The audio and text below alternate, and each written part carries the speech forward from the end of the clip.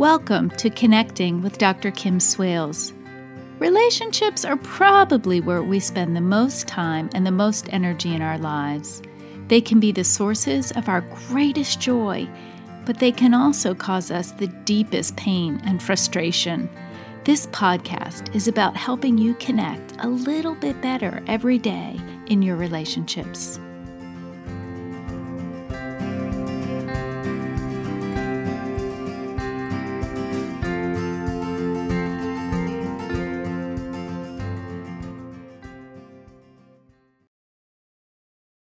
Welcome to episode 46 of Connecting with Dr. Kim Swales. I would love if you would take just a moment to hit the subscribe button, leave a 5-star rating or a positive review for the podcast. It would mean the world to me. Today, my guest is Shelly Robinson. Shelly is a certified holistic family wellness coach, a cycle breaker, conscious parenting educator, and the creator of Raising Yourself. Her passion in life is to empower moms to turn their midlife crisis into midlife magic by teaching them how to reparent themselves, disrupt generational patterns, and take radically good care of their own needs. When she's not connecting with her online community or geeking out on the latest neuroscience of cycle breaking, she's likely making a mess in the kitchen with her 2 children, trying to find her way out from under a pile of laundry, or decompressing with a good mystery in bed. So I'm just so excited to have you here today, Shelly. Welcome. Thank you. I am so excited to be here. So I've been following you for a little while. I started my professional page on Instagram. I've been practicing for 30 years, but I never had a professional Instagram page. I just had a pretty big personal one. But so as soon as I started my professional one and started following people who do this kind of work, I found you. And I just love everything that you post. It's really helpful and inspiring and not judgmental. It's just, very nurturing for parents. Thank you. I really appreciate that. I'm curious, and I know our audience is probably curious. Tell us a little bit about yourself and how you got involved in this work. Yeah, I would love to. So before I got into the parenting world and the coaching world, I spent a dozen years in corporate world, and I had my first child 11 years ago, and I didn't feel like that corporate grind I was in, it just didn't align to my values. And so I exited there. I wanted a career that was a little more flexible and that I could make a more positive impact on people's lives. So I got out of that corporate grind, went back to school, and became a life and wellness coach. And so when I did that, that was about a decade ago, I started out coaching moms who struggled with emotional eating because I had struggled with that for so long.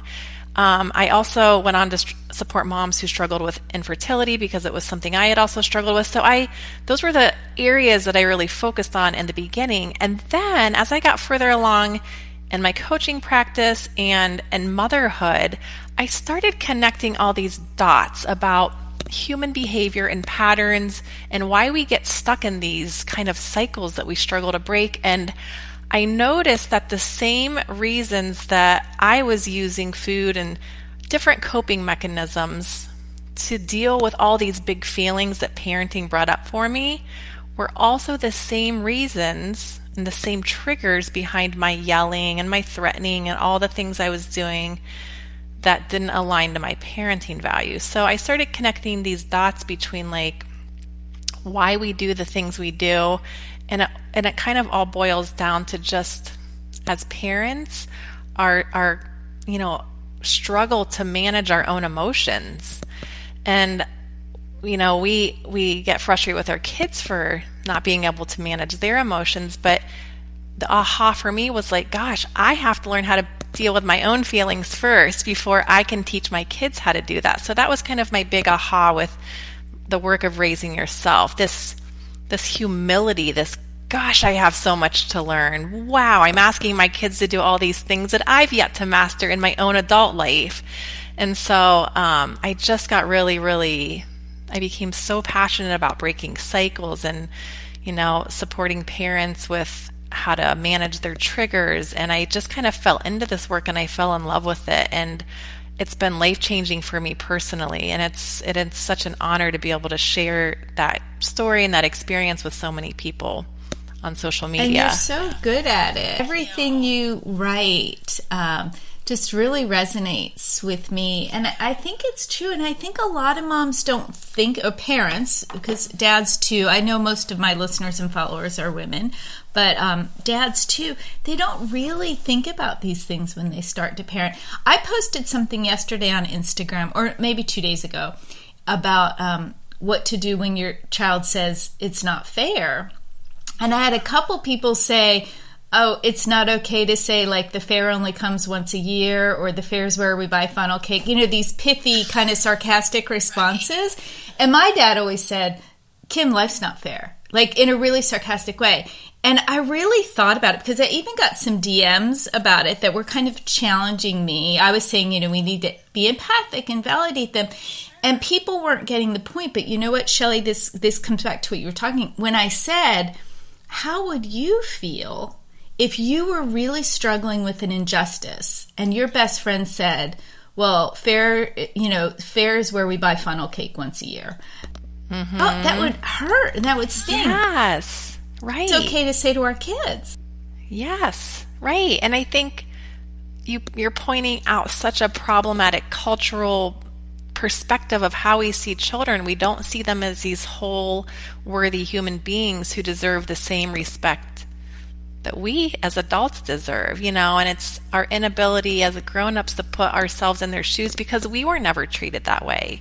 So we're just unconsciously like passing on that hot potato of pain, and we don't plan to do that. That does not go on our to-do list, and so it's not malicious. It's just unconscious, and we think, well, we were treated that way as kids, so I guess we just kind of like do that to the next generation. And that's what this work is all about, as you know. Like it's about sticking a spoke in that wheel of like treating children as less than, and saying, no, that stops with us, that stops with this family. And when you can do that, you heal yourself too, which you talk about. Right. So your Instagram page and your coaching program is all about raising yourself and reparenting, if you will. And can you talk a little bit more about that? Because even for someone like me, I studied family communication and counseling really 25, 30 years ago. And these words were not in our program. These words were not in our vocabulary at all. Yeah. And so a lot of people,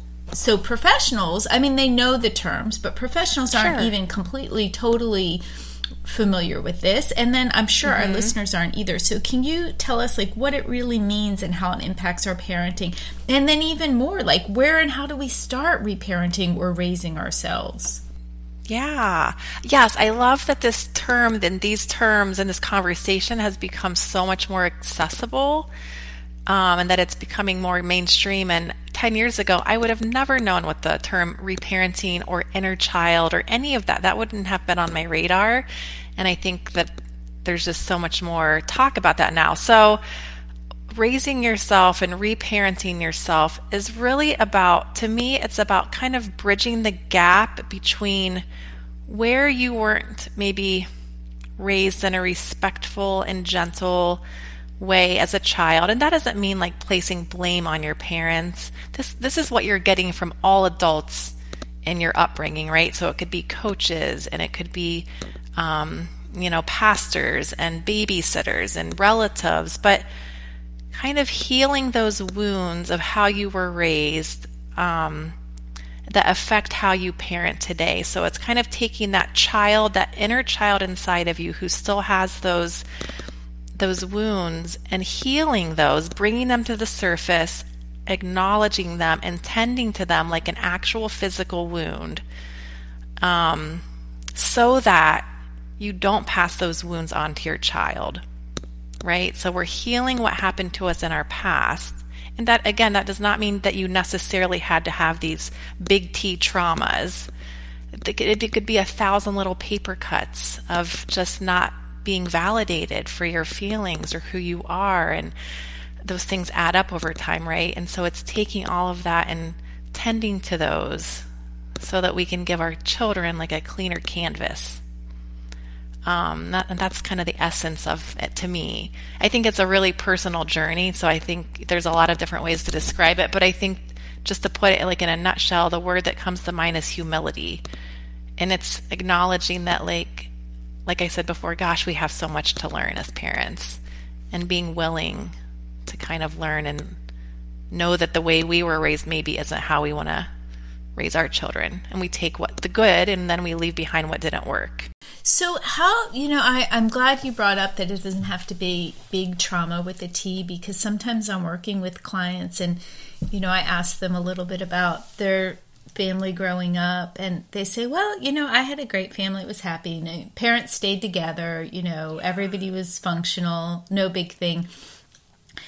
But yes, maybe their parents never encouraged a dream that they had, or maybe their older sibling constantly criticized their intellect or the way they spoke, or maybe their older sibling, was more accepted socially than they were. And so they created all these narratives in their head, and we bring that with us forward. And so a lot of times people don't realize that there were still unmet needs growing up, and those unmet needs will then kind of ooze out. That's right. I mean, an unmet need for us might get projected onto our child. So maybe we wanted to be, I don't know, an actor or, an artist. And so we didn't get to meet that dream. So we push our child to do that thing that we didn't get fulfilled. And we do that unconsciously, but that's why we want to disrupt that. So we don't put things we don't add baggage to our children that they didn't ask for. And, I know you can do some of this yourself, but people don't. Do you find, how would you say someone's listening to this and they're like, yeah, I think I kind of have some of that stuff. Do you recommend that they always work with someone like you or like me? Or can some people, maybe they just have some little things, or they can't get in with someone, or they can't afford to work with someone? Are there little ways that people can do some of this on their own? Yeah, thank you for bringing that up. And I know you mentioned the how, because we talk about this and it all sounds so theoretical and maybe even a little abstract. And I think if hiring a professional isn't, within the possibilities, you can start getting really curious about your day-to-day life. So I think the very, very easiest place to start is your anger. So as a parent, throughout the day, and it doesn't even have to be anger towards your child, it could be towards your partner or towards your boss. But when you feel angry or upset or ashamed, instead of running to whatever your coping mechanism might be, and I'm not saying that with any judgment because we all have those, right? We all scroll and we all use different things to kind of numb out. But if out of those 10 times you run to something to use to cope, one of those times just pause and say, I wonder what is behind that. And then make it tangible and put it on paper. So on a journal or type about, write it down, but make it real. Or find, if you're not able to hire a therapist or a coach, if you can find a safe friend or family member, and I say safe, someone that will give you a non-judgmental container to share this part of your journey. You're not necessarily looking for advice, but someone who you can share with and say, oh my gosh, I think my anger toward my kid today was about this. And just getting really curious, one little baby step at a time, because it can feel like climbing Mount Everest at first when you start on this journey. So just take it one tiny step at a time and just noticing your anger and what might be underneath of that. And sometimes you're just sleep deprived and sometimes you're just hangry, but sometimes there is this wound that is like, please see me, please tend to me. And just starting there kind of gives you the momentum to go forward.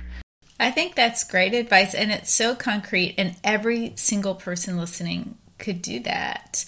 And when that anger doesn't really fit the situation or is, repetitive, then we know it's not about what's going on right now. It's about something else. I talk about this, on my Instagram, I did a little series on yelling, on parents yelling, because my mom was a big yeller. Okay. so bad that she got nodes on her vocal cords that had to be, I mean, she was, and I grew up on the East Coast, which people talk louder and yell a little bit more on the East Coast in the Philadelphia suburbs than they do where I live now in Texas. I just kind of thought it was normal because it was all I knew growing up. But I remembered when my boys, I have 3 kids, but when my boy, there's a big age gap. So really when they were little, I was a yeller, and I do this for a living, and I was a yeller, and I was embarrassed. I've told this story on my podcast before and in some Instagram videos. But anyway, to your point, I worked really hard on the yelling. And one of it, in the first step I tell people is you've got to find your triggers. And one of my triggers was getting out the door for things, getting out the door for mass, getting out the door for school. And when I dug down really deep, like being late was so unacceptable in my family growing up. Like if we were late, we were early for everything, and yelling was involved to be early. Yes. But I remember that, like, I panicked to this day. Even Shelly, I took my daughter to the movies yesterday. My kids always tease me that we're so early if we ever go to the movies, because I have this thing, and I've kind of had to relearn that, like, the world's not going to end if we're late. Is it worth yelling at my kids if we're late? Because there was this something in me that would, I'm coughing just thinking about it, which my anxiety trigger is coughing. So all these years, it's still not totally healed. And so it could be something as little as that, of this pressure to always be on time, that I saw myself yelling at my kids. Once I realized that and I could work through it, I'm not going to say I never yelled again, right, but I rarely yell at my kids about getting out the door or putting on their shoes. Like, it just works. Like you said, if you can acknowledge it and then tend to it. And I think you're right. Anger is the best place to start because it's a real big clue to our unhealed wounds. It is. It's really underneath of our anger, and not just our anger, but a child's anger is almost always fear, right? So like your anger toward getting out the door, I mean, I don't want to put words in your mouth, but like maybe there's a story, there's shame behind, if you didn't get out the door on time, what did that mean? Like it meant it meant you're a bad mom, you don't have it together, whatever, all these, like we make up these stories. So underneath that anger is this fear under fear under fear. It's like peeling back all these layers of an onion. And I actually do this with my kids when they get really angry. I get like a physical onion out. And I'm like, I know you are so mad right now. And I'm not saying you should do this when a child is angry, because they'll probably throw the onion in your face. But maybe when things are calmer and the storm has passed, it's a fun, tangible way to say, you were really mad at me. Can we like peel back a little bit of what might be underneath that anger? And so my kids know now that under anger is fear. And my kids have even asked me, when I'm angry, what are you scared of, mommy? Oh my goodness. Talk about like tears right in my eyes as soon as they say that. But to be able to see someone's anger really as fear it's such a gift to give someone. It is. And yes, like you're going to be rejected, because that's a child's greatest fear. In fact, that one of my triggers recently was, we homeschool,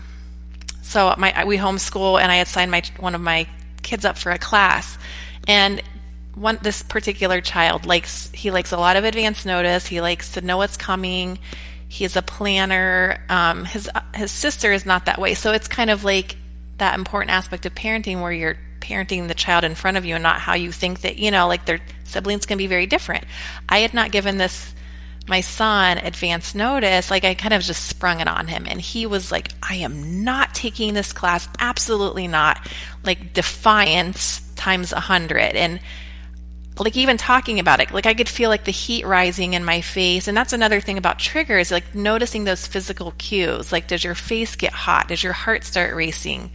And start noticing those things before you react, and kind of use those cues as like, okay, I feel like I'm going to explode and I'm going to walk away so I don't say something I regret. But anyway, that trigger for me was like about control. Like, how dare he not take this class? I paid for it. All those little parenting things that go off in your head, like, how dare they? And that's your ego talking. And I had to like rein that in and put it to the side and know that that was not going to help the conversation at all. And long story short, he was scared because he was going to have to talk in front of kids and a teacher he didn't know. Like, he just needed a lot more preparation and a lot more kind of like, he just needed more time to get ready for that. And I didn't give that to him. And he was ultimately scared that he was going to be called on and not ready and maybe be made fun of. And, all those insecurities that we all have.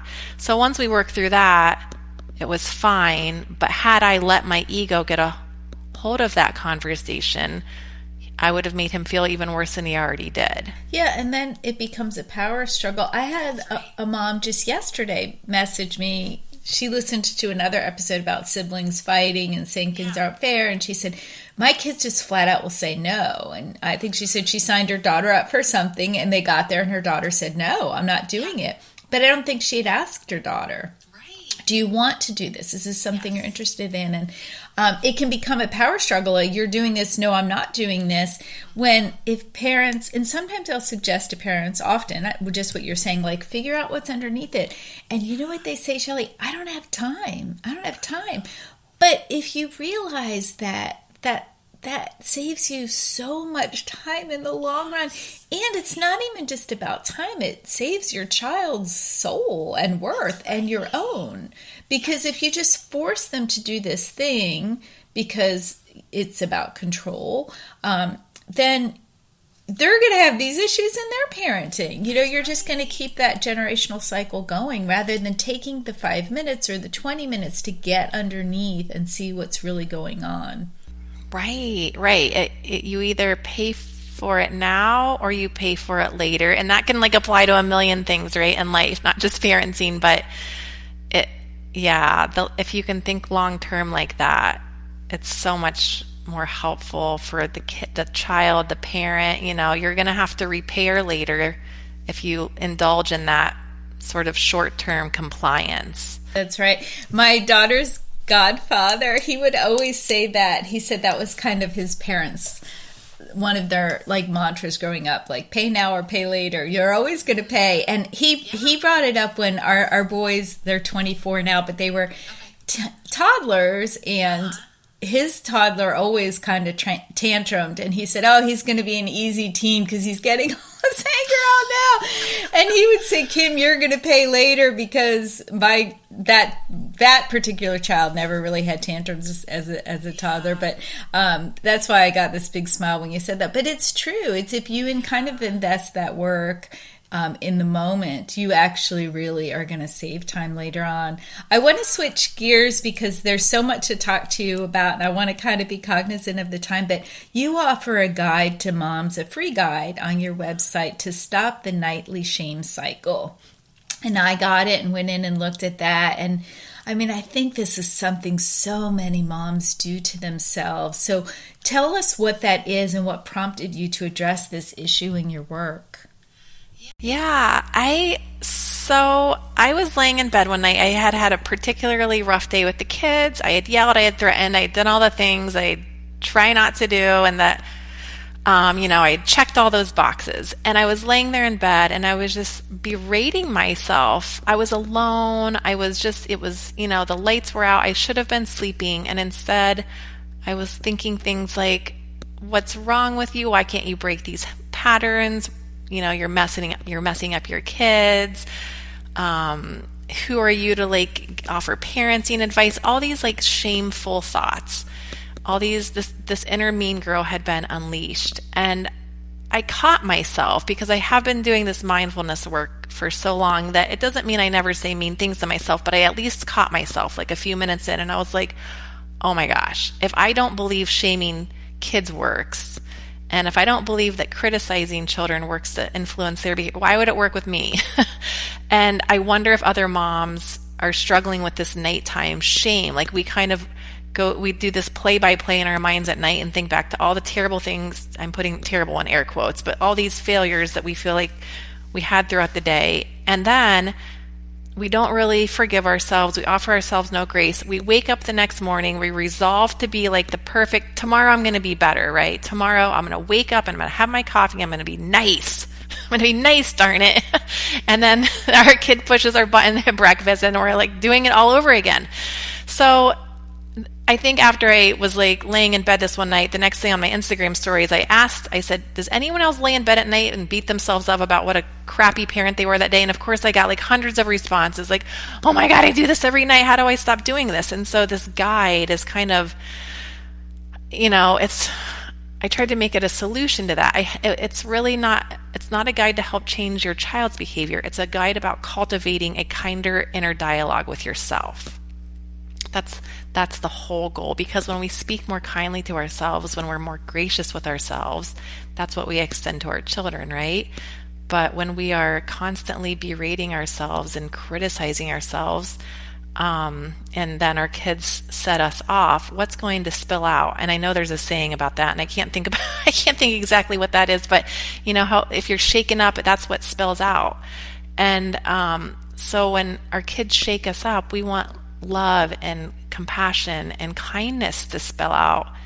And we can't do that until we've learned how to relate to ourselves that way. So it's a 10-day guide on how to kind of reprogram and overwrite that inner voice so that it's nice to you and encouraging. And it's that inner parent that you need and deserve.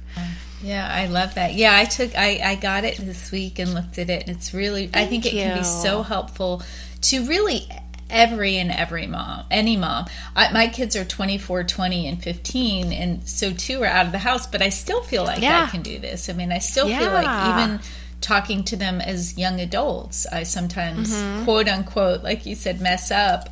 Yeah. I think it's more common when they're younger, that nightly shame cycle, but I remember when my kids were young, and probably when I was more of a yeller and hadn't done some of this work, I would beat myself up. I would lay in bed and beat myself up about this. And I talked to my best friend about it, and we both sort of made a pact that rather than beat ourselves up at that time, we would just ask ourselves this question: did I have a meaningful connection with each child today? Yeah. And if the answer was no, we didn't beat ourselves up.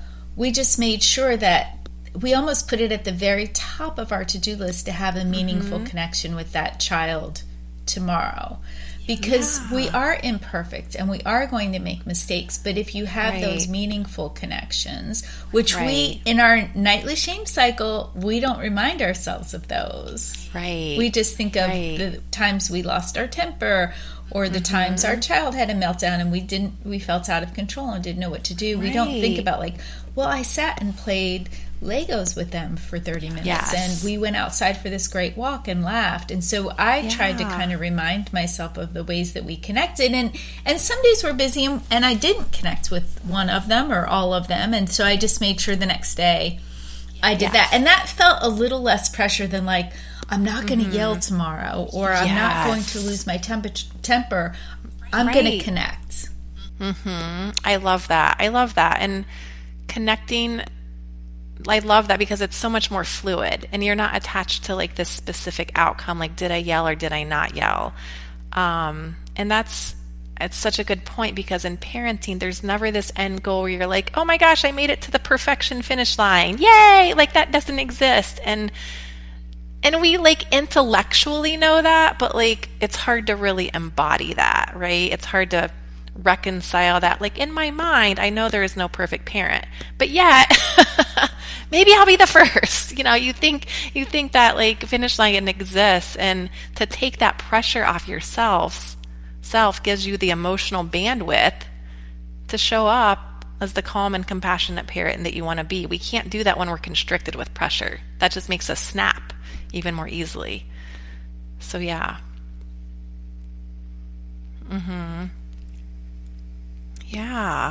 Yeah, it's that surrender to like knowing I'm going to mess up, but it's having that game plan in place for how you're going to repair the rupture, not only with your child, but also with yourself. Because I think there's so much talk in the gentle parenting space like about how to repair with your child, and that's obviously very important. apologizing and repairing and reestablishing that connection. But then I think parents sometimes get left out in that equation. Like, don't forget to repair with yourself and to forgive yourself and to give yourself some grace and say, gosh, I didn't sleep well last night. I'd forgotten to eat breakfast. I have a lot going on at work. And just, those aren't excuses. Those are just kind of, you're just honoring like what's happening in your world and giving yourself the space you need to kind of recalibrate. Mm-hmm. Oh, I bet you are just such a gift to the women that you work with, because just sitting here talking to you, like your vulnerability, your humility, and just your calm demeanor, I can tell that you really, really make an impact on the people that you coach. Thank you. I appreciate that. Well, I want to switch gears a little bit. I mean, all of this is kind of under the same umbrella, but you had a post recently that I just really loved. You said, make it safe for your kids to disagree with you. Mm-hmm. I 100% agree with that in theory, right? My mind says, the psychologist in me, the professional in me, the parenting coach says, yes, make it safe for your kids to disagree. But when it happens, it's so uncomfortable, Shelley. Mm-hmm. So how do we make it safe for them? I mean, and again, it's different when you have a 2-year-old who disagrees with you, right? Yes. But when I have a 24-year-old or a 20-year-old who maybe was raised in one faith and says, I'm going to be a different faith, or was raised to go to college and decides not to go to college, or, you know, when your young adult or your teen disagrees with you, it's just like, ugh. So how do we make it safe for them? And honestly, I'm more concerned with how do we make it safe for our feelings, because my kids are disagreeing with me, by the way. So I was like, somehow I've done this. I don't know how. Yes. But I feel threatened and unsafe when they disagree with me. So talk to us about what that is. Yeah. So I think when we're wanting to make it safe for our kids to disagree with us, it's not one of those things we can just do on like fly by the seat of our pants in that moment. I think this has to be an established family value. So this conversation needs to be had before this potential disagreement comes up. And that's a whole other thing that does take time. Like, our family has a big list of family values, and that's something I work with people on. But making that, if that's one of your family values, making that a very clear, like, it is okay if we don't see eye to eye on things. But here's how you do that respectfully, because I think parents get really emotionally activated if the kid doesn't feel like it's safe to disagree with the parent, then they might come at it kind of aggressively or disrespectfully or in a mean-spirited way, and that's when we butt heads. So you've obviously made it safe for your children to disagree with you, but then it's the question of, why am I as the parent getting like hurt or activated, and why is it setting me off? And I think that's a question. I think that's a time to like examine our ego. Is my ego at play? Like, what am I attached to? What outcome am I attached to? What was I hoping would happen? And then kind of looking at that and just being really, again, curious and gentle and like, gosh, this is hard on me. I wonder why that is. And I wonder what I was hoping to have happen. And what do I think it means about me that my child disagrees with me? I wonder what it means, and kind of unpacking that story. And, I think it's okay to tell our kids that we don't agree with them and they don't agree with us, and we need time to process. We don't necessarily have to do something about that in the moment, but it's our job as the parent, even if we have grown children, to kind of examine our own egos. And when I say egos, I just mean that part of ourselves that are really attached to this outcome, that want it to be a certain way, that are our egos are always insecure, so they always want to be in the driver's seat, and they always want things to turn out a certain way to affirm us and to make it look like we were right all along. And I'm not saying that about you, obviously, no, Kim, but you know what I mean. You're right. I'm doing it. I'm doing it with myself too, because there are things that, like, I am preparing myself for the future where, like, my older kid, he's 11 and he's really forming his own opinion in his own like like viewpoints about life, and I'm like, oh my gosh, if he believed in this or that, or like, what would I do? Like, I literally have to like brace myself for that and be ready to let him be, because there is nothing more invalidating than a parent that doesn't just let you have your own opinion, even if they don't agree with it. Because I think it makes that kid dig their heels in even harder, honestly. Whether they consciously know they're doing that, I think when we don't give human beings, and it doesn't just mean children, when we don't give people the space to just kind of ponder in their own opinion, I think they just want to rebel and say, well, if she doesn't or he doesn't let me have this opinion or this belief, then I'm going to dig my heels in even harder, and I'm going to, and I know I did that as a child and as an adult grown child. Like, if you don't give me space to just believe what I believe, then I'm probably going to do it times 10. Like, there's a part of you that wants to be able to like hang on to your own identity. Or they become people pleasers, which yes, that's the other pendulum, right? Right. It's either like this rebelling or people pleasing, and there's not a lot of like gray area. That's a super good point. Yeah. Well, I've shared this story before, but it was last season, so I'll briefly share it again. And he's given me permission to. My middle son, Harry, who's 20, he did 2 years of college in the business program at University of Texas, and then he had his own business. He has his own business and was doing quite well, perfectly able to support himself very comfortably. And he wanted to stop school because, quite frankly, he felt like he loved working. He loved his business, and he was making a good salary. And his professors were coming to him and asking him digital marketing questions and to help them do it. And so Shelley, talk about a blow to, you had it right on the money. My ego, because I had my PhD at 24 or 25, and my husband is a master's. Like, when you talk about establishing family values, right near the very top of my list is education. It's really, really at the top. And so he was respectfully, because he was so respectful about it, he waited till he could completely support himself.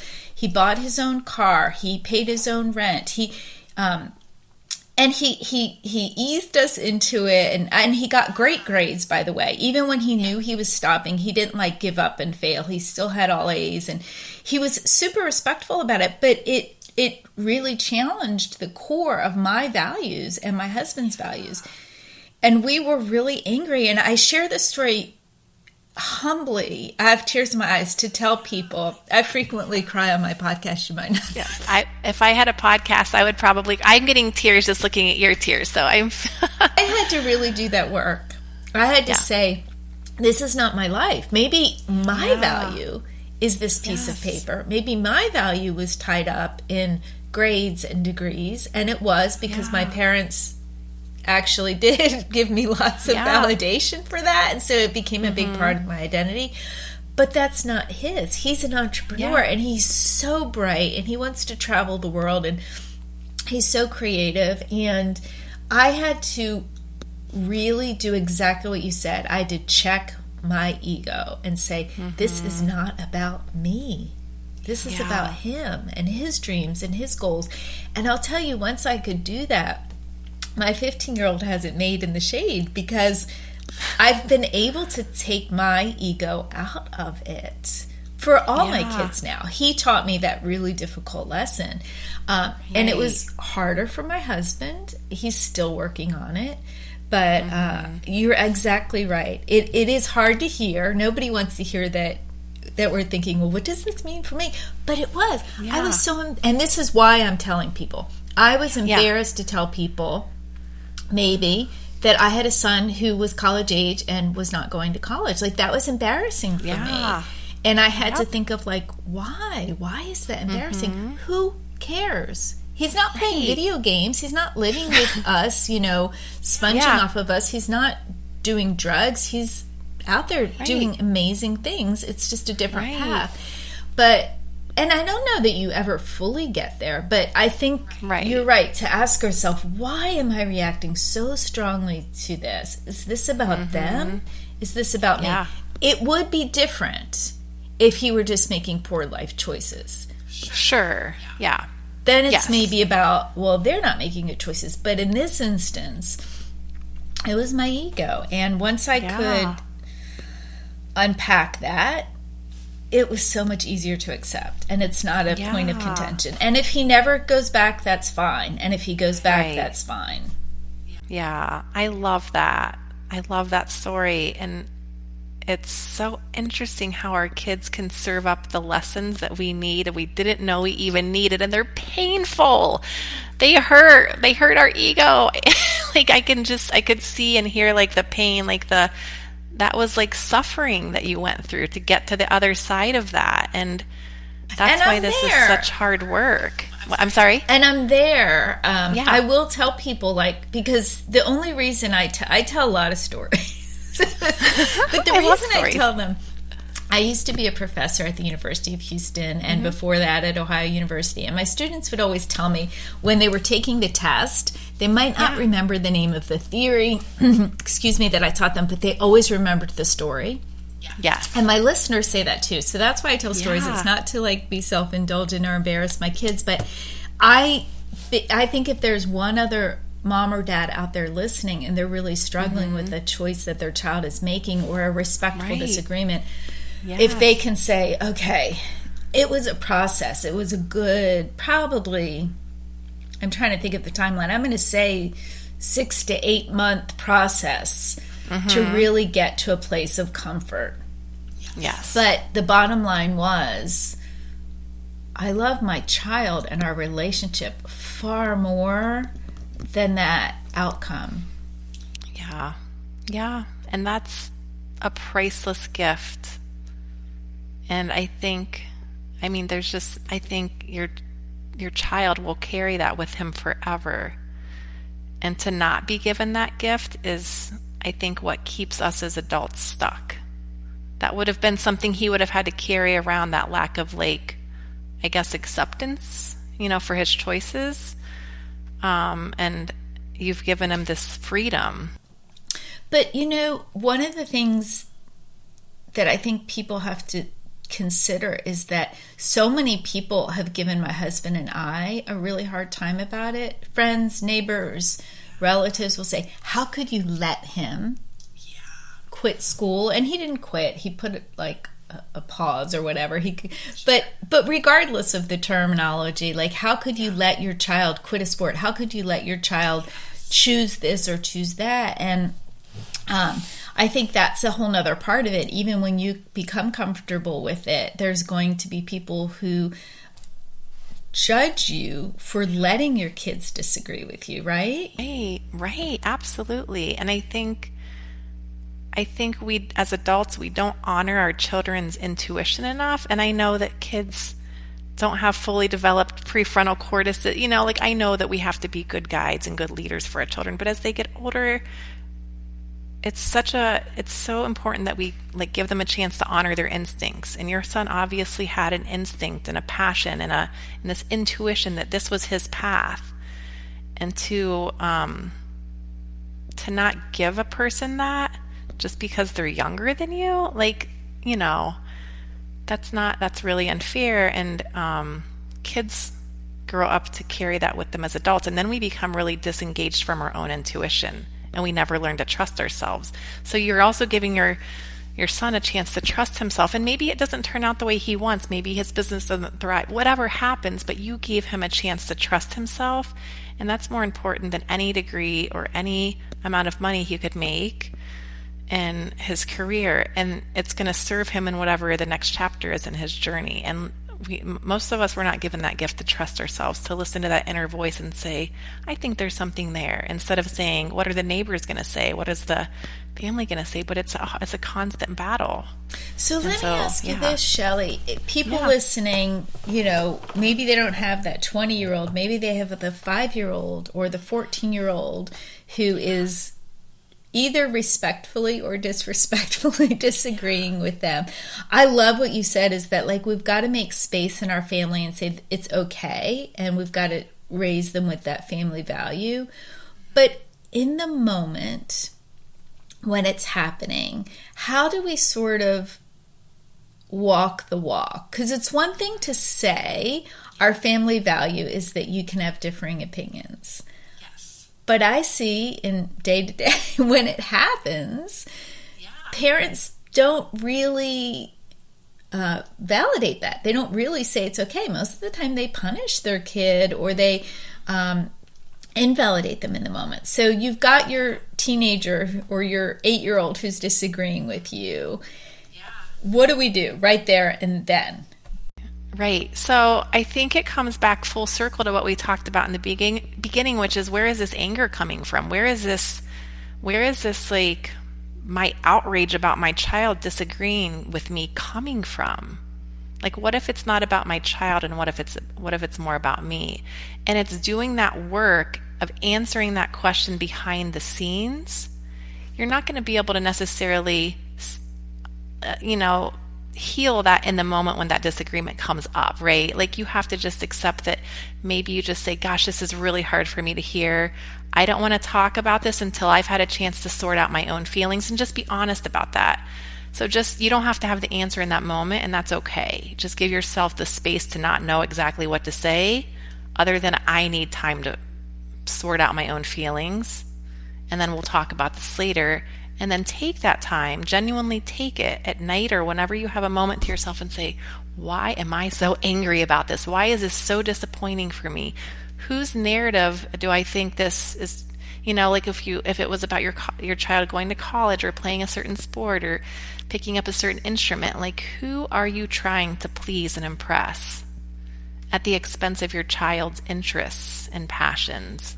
And those are the hard questions to ask, and they're hard, and that's why this is not easy work, and that's why not very many people do it, because it's painful to confront these kind of questions, but knowing on the other side of that is a lighter load for our children is what makes it worth it, right? It's what makes us willing to do that courageous work. But yeah, it's again asking, why do I feel this way? Why does this upset me so much? And being willing to answer that question and really dig deep. And sometimes you need help with that. Sometimes you do need to hire a coach or a therapist or find a safe friend, because it's hard to unpack those questions alone. That's why human beings need each other. We need a safe space to unpack all this stuff.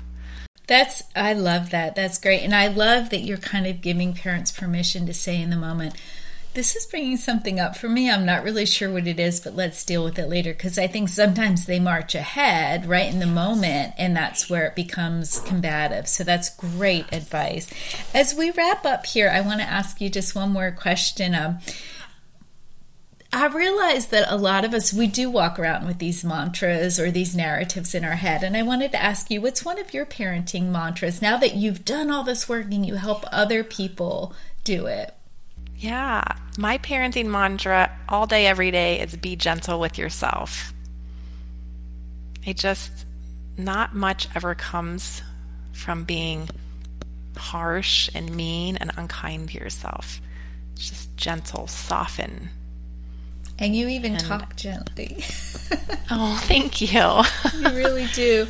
Well, I have loved talking to you. I want to record 10 more sessions. What part of the country are you in? I'm in Ohio, actually. When you said you taught at OU, I was like, what? So I'm in Columbus, Ohio, yeah. And I've been to Athens. And Athens is so pretty. I love Columbus. Beautiful. I did my master's and my PhD at Ohio University. Oh, you did? Okay. And my son went to Miami of Ohio for undergrad.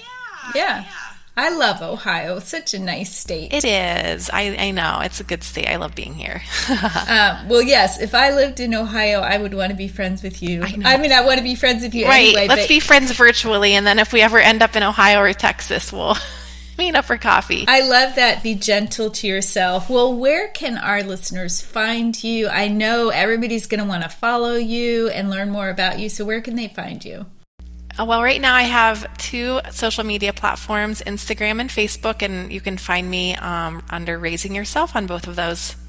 Well, thank you. And we'll put that in your show notes, and we'll put a link to the free guide for moms to stop the nightly shame cycle. And thank you so much for spending this time with me. Thank you. So good to talk with you, Kim. Thank you.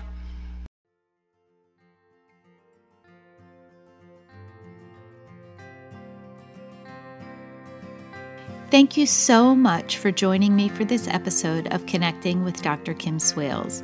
Hopefully, you've heard something that will help you as you continue to navigate the connections in your everyday relationships.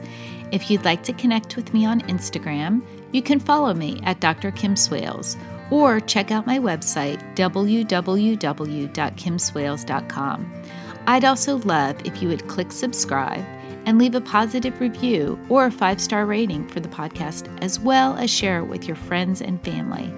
The material in this podcast is for entertainment purposes only.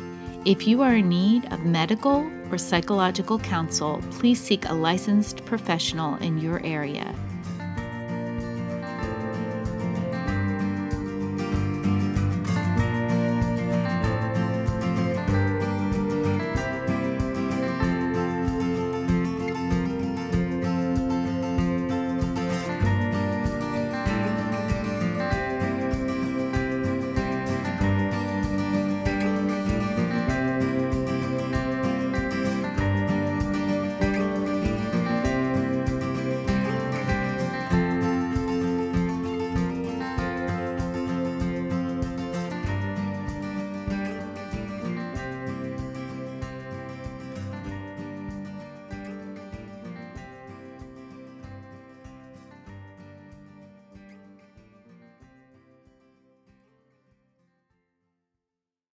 This episode was edited by Taylor Mays.